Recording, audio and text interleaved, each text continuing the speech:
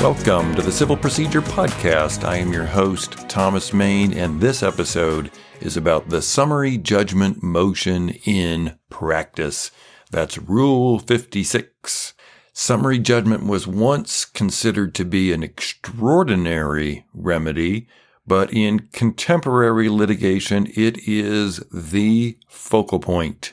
When we're tackling a summary judgment on an exam, we want to go on a cause of action by cause of action basis. So if you have a couple of causes of action, then you should tackle the summary judgment question as to each of those causes of action separately. Moreover, because summary judgment is all about the elements of the cause of action, you would want to break each of those causes of action down so that you're addressing each element of those causes of action separately. Here's what I would encourage you to do when you're tackling a summary judgment question. Create or imagine a table or a matrix with 3 columns in that table or matrix. And down the middle column of that table, give each element of the cause of action a separate row. So each cause of action gets its own table, and each element of the cause of action gets its own row within each of those tables. So with the middle column of this table populated with the elements of whatever cause of action we're analyzing, the left and the right-hand columns, respectively, help us organize the plaintiff's on the left and the defendant's evidence on the right with regard to each of those elements. So imagine, for example, that our cause of action is negligent entrustment of a vehicle. That's a cause of action that exists in circumstances where somebody's suing the owner of a vehicle after an accident because they were injured by a driver, but they're suing the owner of the vehicle for negligently entrusting that vehicle to somebody who caused the accident. That cause of action has 4 elements. So down the middle column of our matrix would be the 4 elements of that cause of action. First row, entrustment by the owner of a vehicle. You've got to be suing the owner of a vehicle, and that owner has to have entrusted the driver with it. Open boxes to the left and the right would respect the plaintiff's and the defendant's evidence on that element. Second row, to a known, unlicensed, incompetent, or reckless driver, and so forth. Whatever the cause of action is, just put the elements. Each element gets its own row in the table, and we can start thinking about the plaintiff's evidence corresponding with the element and the defendant's evidence that correspond with that element on the left and right-hand sides of our column. Now, for review or context or contrast, think about this table in the context not of a summary judgment motion, but of a 12b6 motion to dismiss for failure to state a claim. At the pleading stage on a 12b6, we populate that left-hand column with the allegations in the complaint that correspond to each of those elements.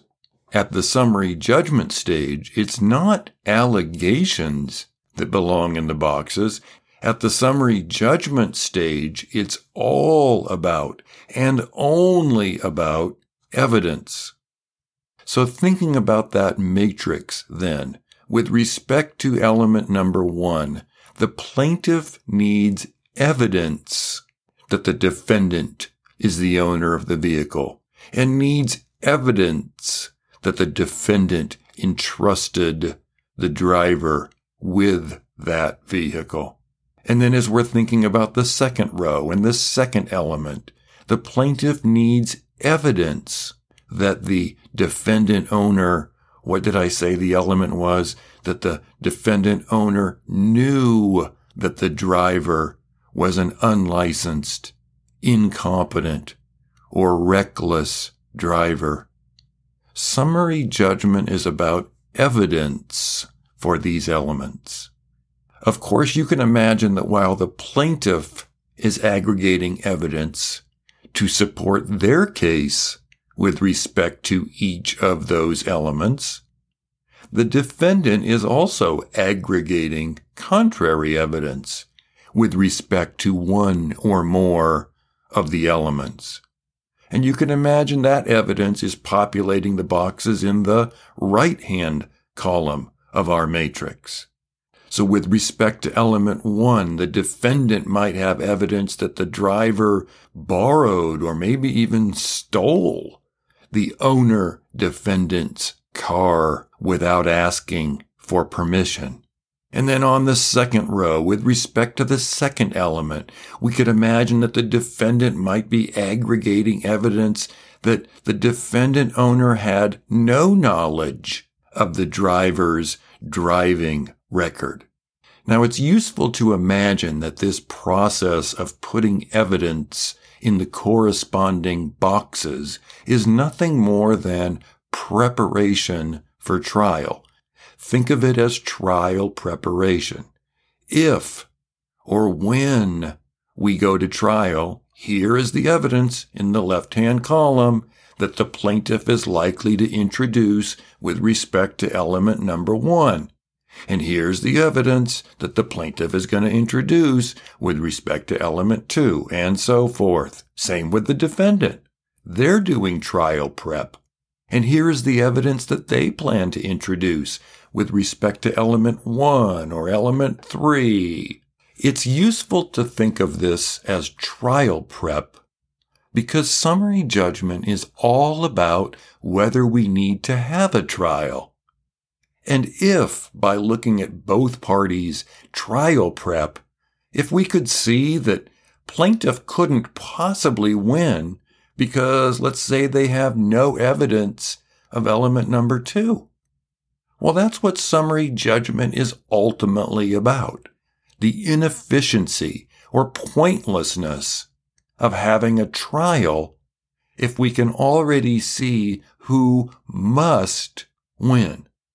The official standard for granting a summary judgment, which is set out in Federal Rule 56A, is when, quote, the movant shows that there is no genuine dispute as to any material fact, and the movant is entitled to judgment as a matter of law, close quote.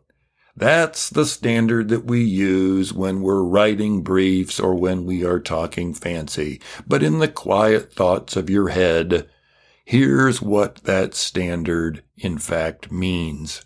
The formal version has 2 parts to it. The first formal part is when there is no genuine dispute as to any material fact. That simply means that the box that corresponds to an element is functionally empty. And I'll talk about what we mean by functionally empty shortly. But the idea of no genuine dispute as to any material fact, those fancy words you can translate in your head as empty box. Now, the second part of the test is, according to the fancy words, and the movant is entitled to judgment as a matter of law. Well, that just simply means that we need to examine the consequences of an empty box. If we get to this second part of the test, we have found in the first part an empty box, and in this second part, we're being asked to consider the consequence of an empty box. When the movant on the summary judgment motion is a defendant, then to show that the plaintiff has an empty box means that you win the cause of action. It means that you are entitled to judgment as a matter of law. And that's because at trial, the plaintiff needs to prevail on all of the elements of the cause of action. They cannot survive an empty box. If the negligent entrustment of a vehicle cause of action is tried, and if the plaintiff can't prove element number 2, then plaintiff cannot win. Full stop.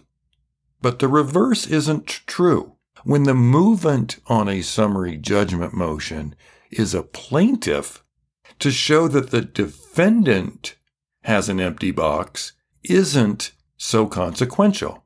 The defendant on the negligent entrustment of a vehicle count might even concede element number 1. They might offer no contrary evidence at all. The defendant could say, yeah, just like plaintiff said, I am the owner of the vehicle, and I did give permission to the driver to use it. Well, the defendant's box would then be empty as to element number 1.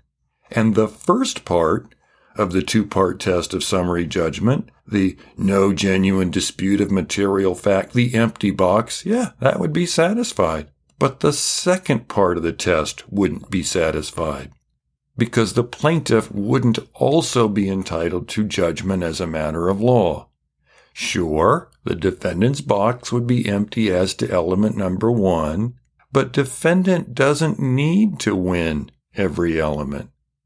They only need to win one element at trial. So they can win at trial by conceding all of the elements, except for, let's imagine, say, element number 2. Maybe they have really strong evidence that the owner did not know that the driver was unlicensed, incompetent, or reckless. Or maybe the driver wasn't unlicensed, incompetent, or reckless.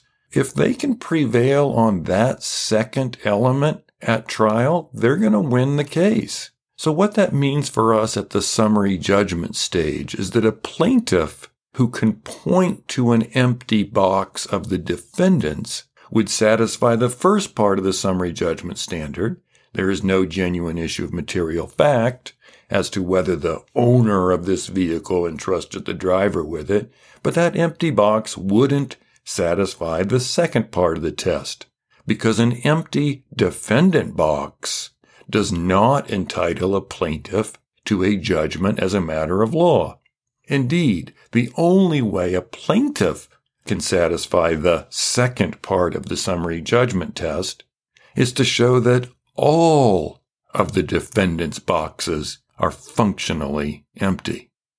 Now let's talk about exactly what we mean by a box being empty, or at least functionally empty, because this is the place where you earn all the points on the exam or the wins in practice. Well, actually, there are two places. This is the second.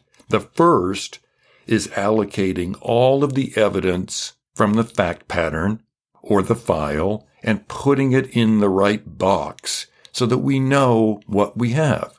That means evidence that we've learned through discovery, depositions, interrogatories, documents. Importantly, it also means affidavits. You need affidavits because remember that we don't take formal discovery of our own witnesses. Now, if the other side has taken our client's deposition or has requested a document or served an interrogatory, then we will certainly be mining that formal discovery to put that evidence in the corresponding box. Or maybe we've even produced something as part of our mandatory initial disclosure obligation that belongs in the box as evidence of the element where it appears. But often, some of your best evidence are sentences that your client would say at trial, but they haven't yet had the opportunity to say that sentence in some formal discovery response. They haven't been asked the right question in an interrogatory or in a deposition. And you can put such sentences in an affidavit. Have your client sign it under the pains and penalties of perjury, and then use it as evidence to put it in the right box. If you've got literally nothing in the box, then there is no disputed issue of material fact on that element. Usually it's not that there is absolutely nothing in the box, but rather that From the perspective of the moving party, you would argue it's functionally empty. Or to put it back into the language of the standard, there is no genuine issue of material fact. Here's how you analyze whether there is enough in the box, or to use the fancy words, enough to create a genuine issue. What you do is you have to imagine there being a trial, and you need to visualize a jury hearing all of the evidence that you've put in that plaintiff's box. And then you ask yourself, or on the exam, you discuss whether a reasonable jury could, from hearing that evidence and drawing inferences from that evidence, could find that element satisfied. Would that be a reasonable conclusion based solely on that evidence in the box? So imagine, let's go back to that second element of the negligent entrustment of a vehicle cause of action. If the only evidence in the plaintiff's box with respect to that element number 2, the element that the defendant knew that the driver was an unlicensed, incompetent, or reckless driver. If the only evidence in the box was, let's say, these 3 things. 1, the driver lost her license because of a DUI, driving under the influence, a DUI conviction 3 months prior to this incident. Plus, item number 2, the driver was the defendant's sister. And item number 3, that 1 month prior to this incident, the driver asked to borrow her brother, the defendant owner's car, to take it on vacation, and he said no. Now, if it would be reasonable for a jury that heard only those 3 inputs, if it would be reasonable for them to hear that and to conclude as an output, yeah, we think this defendant knew that the driver was unlicensed, incompetent, or reckless. If that would be reasonable, then there is a genuine issue of material fact. If, however, that conclusion or output would be unreasonable based only on those inputs, then that is to say that the box is functionally empty. No reasonable jury could reach the conclusion that the defendant knew that the driver was unlicensed, incompetent, or reckless solely because it was his sister, and the fact that he wouldn't let her borrow the car to take it on vacation, well, that really doesn't say much of anything about what he knew. That would be to conclude that there was no genuine issue of material fact on that element, and that the moving party would be entitled to judgment as a matter of law. Now, appreciate the importance, then, of getting more evidence into that box, doing better trial prep, as it were. If you were the plaintiff's lawyer here, you need evidence in that box about how close the defendant owner and his sister are. The fact of their sibling relationship alone may not be enough. But what if we add all sorts of details about how close the 2 siblings are, how their lives are intertwined, and their neighbors, and their kids play together, and because their lives are so intertwined, the subtext is, it's inconceivable that with kid drop-offs and pickups from school that her driving history wouldn't have been an issue in his life. And imagine more evidence that could go into the box about how they shared intimate details of their lives with each other, about illnesses and misdeeds. And so, of course, he had to know about his sister's DUI. Or maybe there's evidence that the defendant owner brother loaned his sister $2,500 the day before she made a $2,500 payment to the lawyer who represented her in the DUI case. Our job as plaintiff's lawyers is to make sure the judge sees enough evidence in the box. Our job as exam test takers is to discuss the reasonableness of reaching the conclusion that the element is satisfied based solely on what's in the box. Now let's go over 4 common mistakes. Common mistake number 1, using allegations from the complaint to populate the box.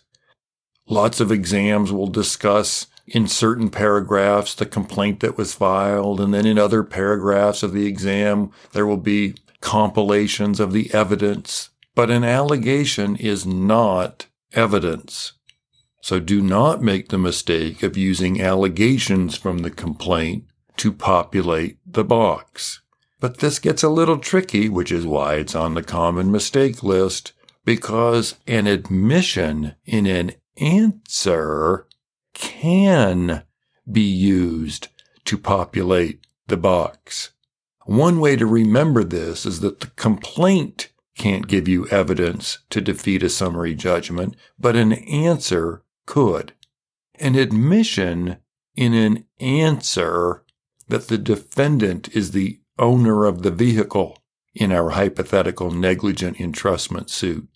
That admission can populate the box for that first element, which requires the plaintiff to prove entrustment by the owner of the vehicle. Second common mistake, looking at contrary evidence.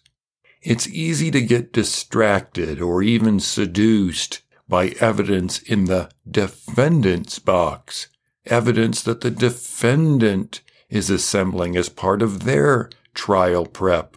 It's easy to get distracted by that when you're analyzing the sufficiency of the evidence in the plaintiff's box on a summary judgment motion.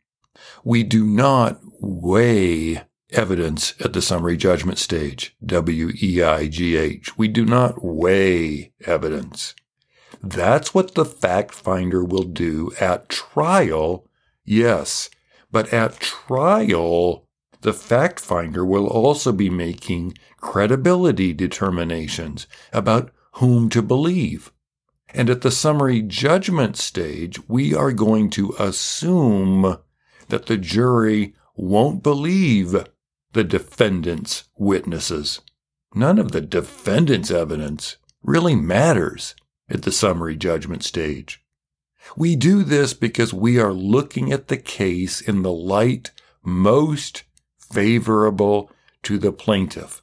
Because if we grant this summary judgment, we are throwing the plaintiff's cause of action out, and we shouldn't do this lightly. So if, with respect to element number 2 of our hypothetical case here, imagine that there is an affidavit or an interrogatory answer or a deposition transcription recording the defendant saying something like, "I did not know that my sister was an unlicensed driver. I allowed her to drive my own kids in her car, and I would never have allowed that if I had any reason to believe that she was unlicensed or incompetent or reckless." That's the kind of evidence that can be distracting, can be seductive when you're trying to analyze a defendant's summary judgment motion and looking at the sufficiency of the plaintiff's evidence. do not weigh that evidence. Instead, consider the plaintiff's evidence in isolation from whatever the defendant might also be saying, because the jury might disbelieve everything that the defendant says. The issue here is not what defendant says. Rather, the question is whether the plaintiff's evidence could lead a reasonable jury to find that element satisfied. And of course, we do this analysis for each element of each cause of action. Third common mistake, confusing the respective roles of plaintiffs and defendants. As we've already said, when defendants move for a summary judgment, pointing to one functionally empty box means that defendant wins the summary judgment motion. That's because the empty box satisfies the first part of our test, no genuine issue of material fact, and when the moving party is a defendant identifying one empty plaintiff box, that satisfies the second part of the test for summary judgment also. The moving party is entitled to judgment as a matter of law under those circumstances. Now, the common mistake is confusing the roles of plaintiffs and defendants. When plaintiffs move for summary judgment, pointing to a functionally empty box satisfies the first part of the test. Empty box equals no genuine issue of material fact on that element. However, second part of the test isn't satisfied when one box is empty. Plaintiffs are not entitled to judgment as a matter of law unless all of the defendant's boxes are empty. And that can be the case, for example, when a lender sues a debtor for an unpaid debt. Well, if the debtor isn't challenging that that's their signature, they aren't challenging the fact that they've failed to repay the debt, we could imagine that their boxes are empty on the defendant's side. And when all of the defendant's boxes are empty, well, then summary judgment for the plaintiff would be appropriate. After all, what's the point of going to trial if the defendant is not making an argument that a reasonable jury could honor? But here's where mistakes tend to come in. First of all, when we're talking about plaintiffs and defendants moving for summary judgment, we're keeping things simple. But remember that it's not always so simple. Sometimes a defendant on one claim is a plaintiff on a counterclaim or a cross-claim. So a plaintiff on a main claim can be a defendant on a counterclaim.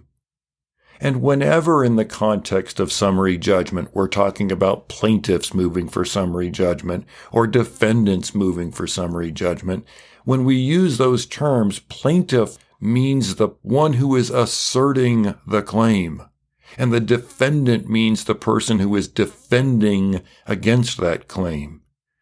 But that can get confusing when the party asserting a claim is asserting a counterclaim, because in that sense, the plaintiff, for our purposes of summary judgment, is somebody that in other contexts in this same fact pattern, we're referring to them as defendants. So when we're talking about plaintiffs or defendants moving for summary judgment, you need to orient them. The plaintiff is whoever it is that is asserting the cause of action, and the defendant is resisting, defending against that particular cause of action. But it gets still worse when we're talking about this particular common mistake, because another complicator involves affirmative defenses. You might remember from the episode on answers that I said it can be useful to think of affirmative defenses as having elements. The reason that that's useful is because we can have summary judgments on causes of action because of affirmative defenses, just like we can have summary judgments on causes of action because of defects with respect to some element of the cause of action. But because affirmative defenses are theories of non-liability asserted by defendants, the roles of plaintiffs and defendants get flipped when we are talking about summary judgment because of an affirmative defense. For example, imagine a negligence case where the defendant asserts an affirmative defense for assumption of the risk. Let's imagine that the plaintiff, who was injured while base jumping, sues the base jumping company for negligence. And let's imagine that in the relevant jurisdiction, assumption of the risk is available as an affirmative defense. The defendant base jumping company moving for summary judgment on that negligence claim could be moving for summary judgment because the plaintiff doesn't have evidence to support one of the elements of their negligence cause of action. That's what we've been talking about from the outset of this episode. But now I'm flagging a second possibility, because they could also, or they could instead, be moving for summary judgment on their affirmative defense of assumption of the risk. Now, in both of those instances, the base jumping company will be pointing to empty boxes. But in the latter instance, when they're moving for summary judgment because of the empty box on the affirmative defense, they're more like a plaintiff. And if that affirmative defense, if their affirmative theory of non-liability had a couple of elements to it, then the base jumping company would be entitled to summary judgment on that affirmative defense only if they could prove that they will necessarily win on all of the elements of their affirmative defense, which is to say that the plaintiff's boxes on all of the elements of the affirmative defense must be functionally empty. That leaves common mistake number 4, and that involves issues on summary judgment where there are pure questions of law. All of the fun summary judgment stuff that we've been talking about involved questions of fact or mixed questions of law and fact. Pure questions of law can be resolved by the judge, full stop. It doesn't matter how disputed they are. Questions of law would be resolved by a judge at trial, and so they can be resolved by a judge at a summary judgment stage too. With respect to pure questions of law, there is no prediction of how some reasonable fact finder might handle it because they aren't going to be handling it. Judges resolve questions of law. Juries only resolve questions of fact. Questions of law are always for the judge. Now let's cover a few doctrinal points as we start wrapping up our coverage of the summary judgment motion. There are 3 doctrinal issues that we need to cover. First, admissibility of evidence.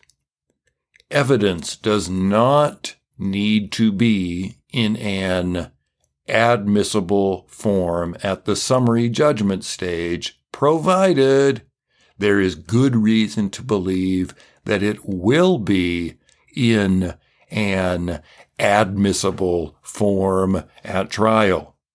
As a matter of the law of evidence, an affidavit, for example, is very seldom admissible at a trial.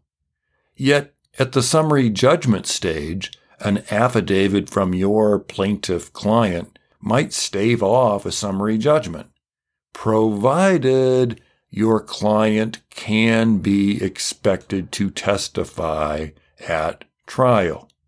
Again, it doesn't need to be admissible now, but the court needs to know that it will be in an admissible form at trial. Well, then it's a different situation if someone at the summary judgment stage is invoking evidence that will not be admissible at trial. Because a summary judgment is essentially a prediction of what would happen at trial. And so therefore, only evidence that will be in an admissible form at trial should be considered at the summary judgment stage. Second doctrinal issue, timing. The typical timing for a summary judgment motion is at the end of discovery.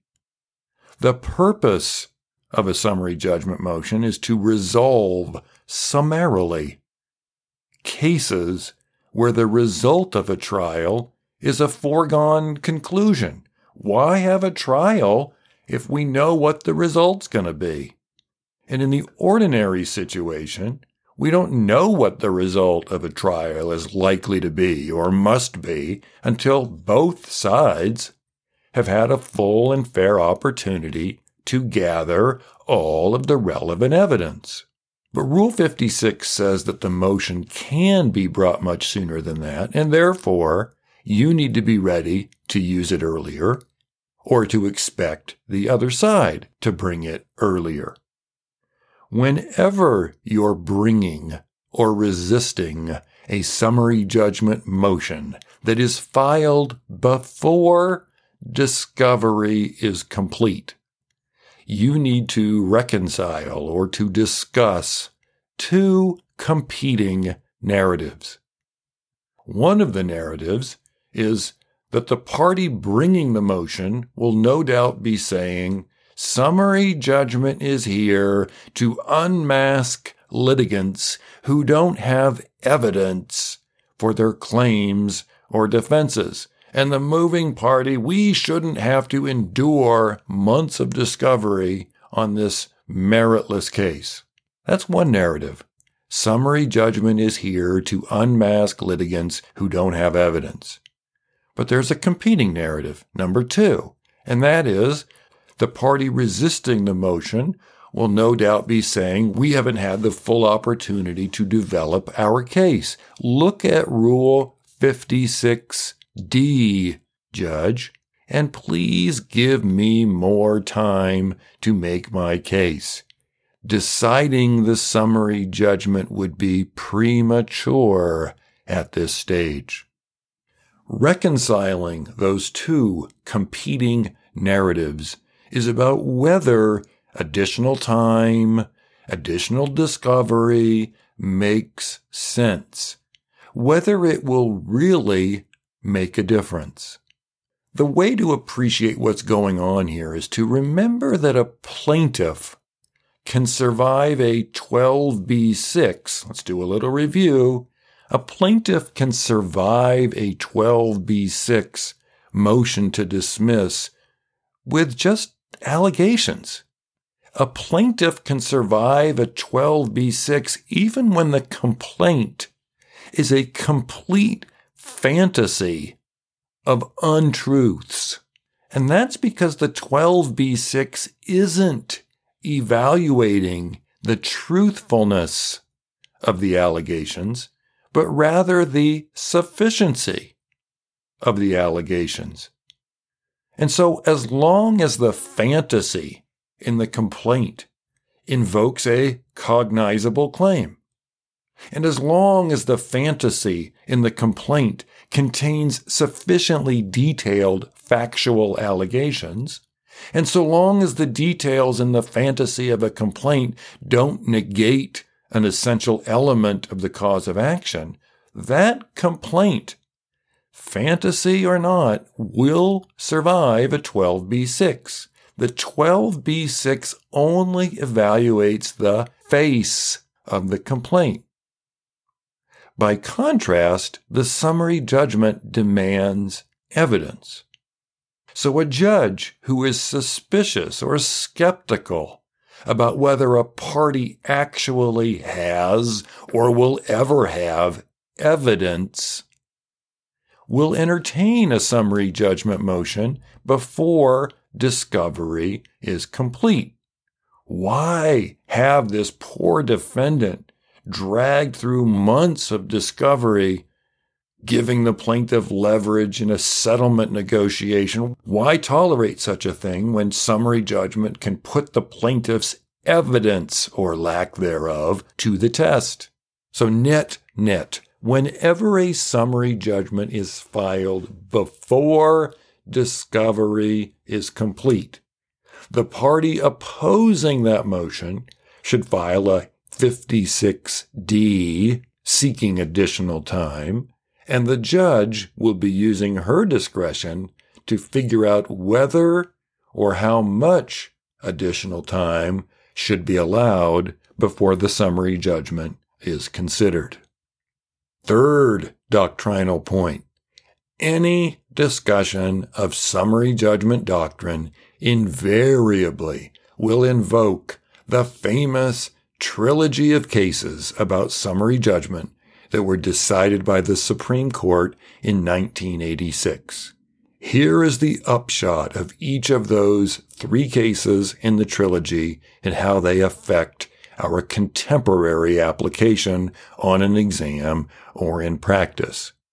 First, Celotex.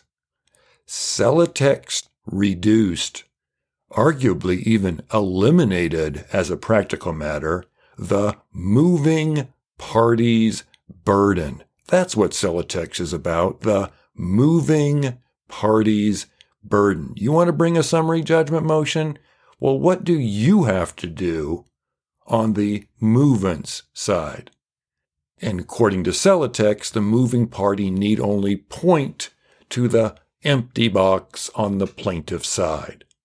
If a defendant on the negligent entrustment of a vehicle claim is moving for summary judgment, they can merely say, look, with respect to element 2, the plaintiff has no evidence that the defendant knew that the driver was an unlicensed, incompetent, or reckless driver. Point to the empty box. The defendant's merely pointing at that empty box is in contrast to, say, requiring the defendant to prove or to demonstrate something themselves. Prior to Celotex, for example, many judges would have said pointing is not enough. You need to prove the negative. You need to offer evidence of your own, defendant, that shows that you did not know that the driver was unlicensed, incompetent, or reckless. Celotex relieved defendants of proving the negative, as it were. Instead, you just point at what you think is a deficient element of the plaintiff's case, and it's up to plaintiff to scurry about to show the evidence that is in that identified box. The second case in the trilogy, Matsushita. Cite and use this case when the evidence in the box is not credible, or of course if it's arguably not credible. Now in the Matsushita case itself, it was expert testimony that if a jury believed that expert testimony, it could have satisfied an element of the plaintiff's case and prevented a summary judgment. But the court said, you can't defeat a summary judgment if the only evidence in the box is something that no reasonable fact finder would find credible. So if it's an expert with cockamamie theories, or if it's an eyewitness whose testimony is absurd, Matsushita is your case to disregard that evidence.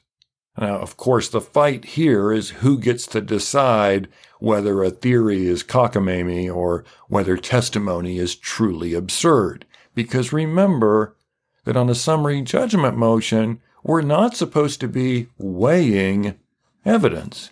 That would be a mistake. But that's tricky here because determining credibility is a species of weighing evidence, yet Matsushita sits here as part of our doctrine.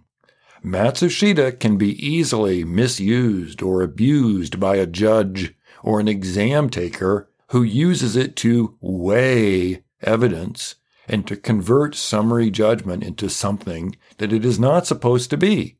There are fact patterns where you could see why we need something like the Matsushita case to erase evidence from a box, the Matsushita eraser. Sometimes the evidence in the box could be truly preposterous.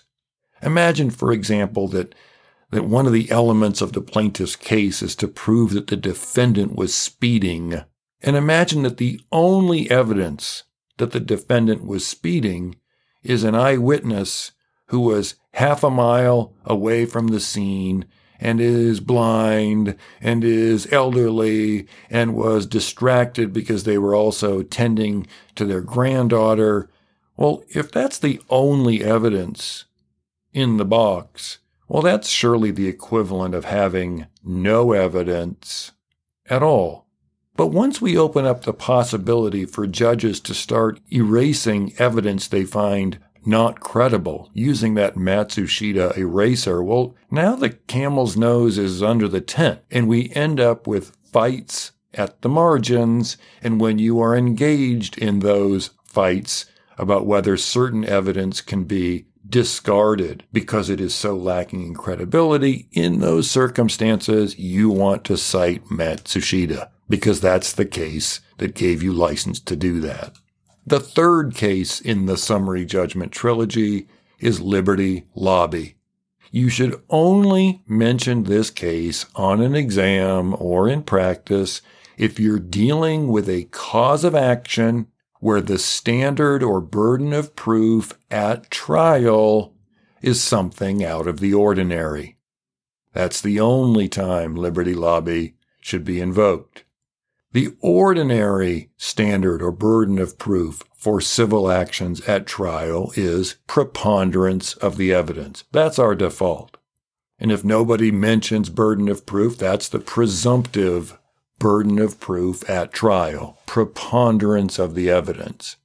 But occasionally, there is a higher standard, something like clear and convincing evidence. On this particular element, the plaintiff must offer clear and convincing evidence of such and such.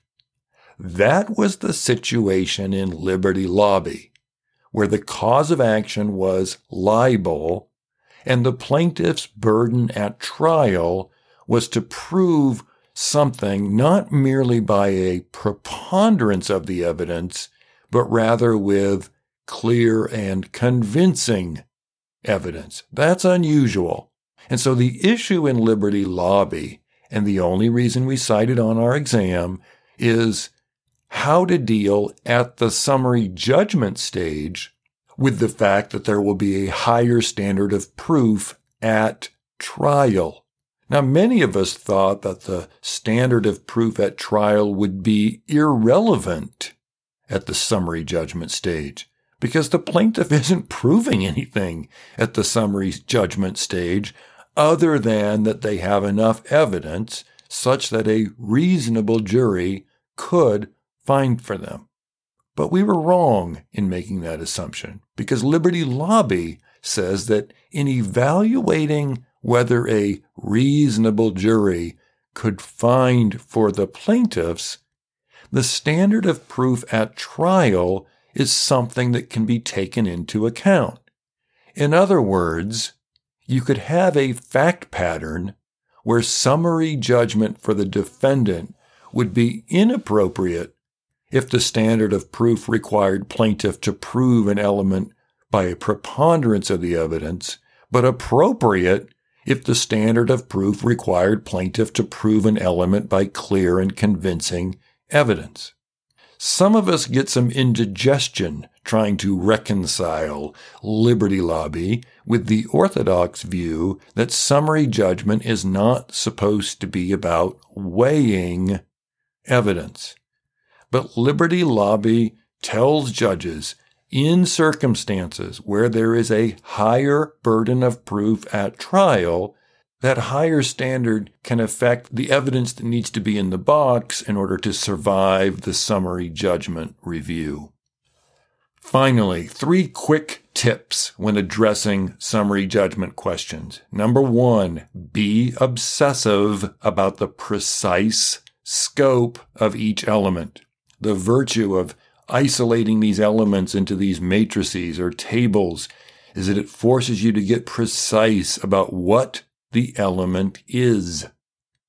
If the element requires written notice of something, or if the element requires physical injury, or imagine that the element requires extreme and outrageous behavior, or if the element requires unauthorized use, or if the element requires that the defendant knew that the driver was unlicensed, negligent, or reckless. The point of these is that whatever the element is, the boundaries of that element are going to be important.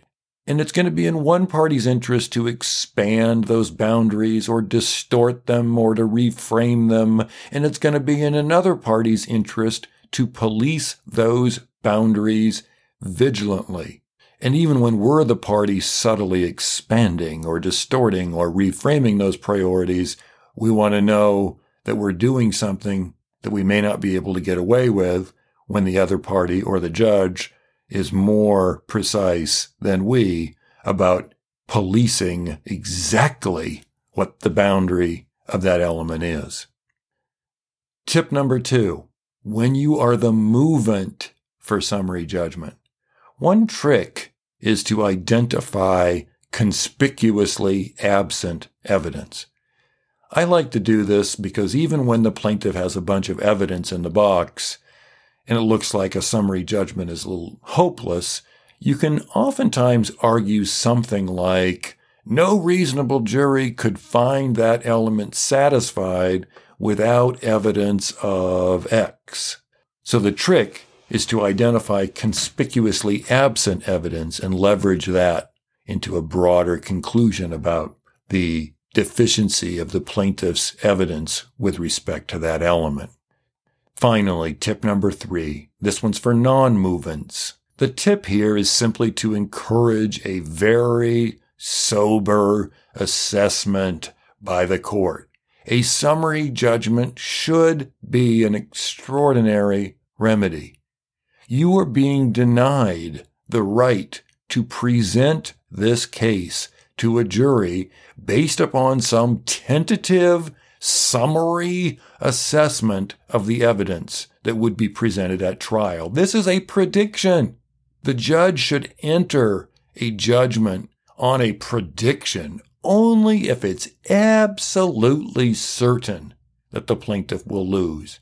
And how often can we be sure that that's the case, given the vagaries of witnesses and what they will say at trial and who would sit on a jury and how the case would actually unfold given surprising admissions and uncertain details? Surely we should err on the side of denying summary judgments in all close cases. That's tip number 3. And that concludes this episode of the Civil Procedure Podcast. Thank you for your attention on this topic, summary judgment in practice, and have a good day.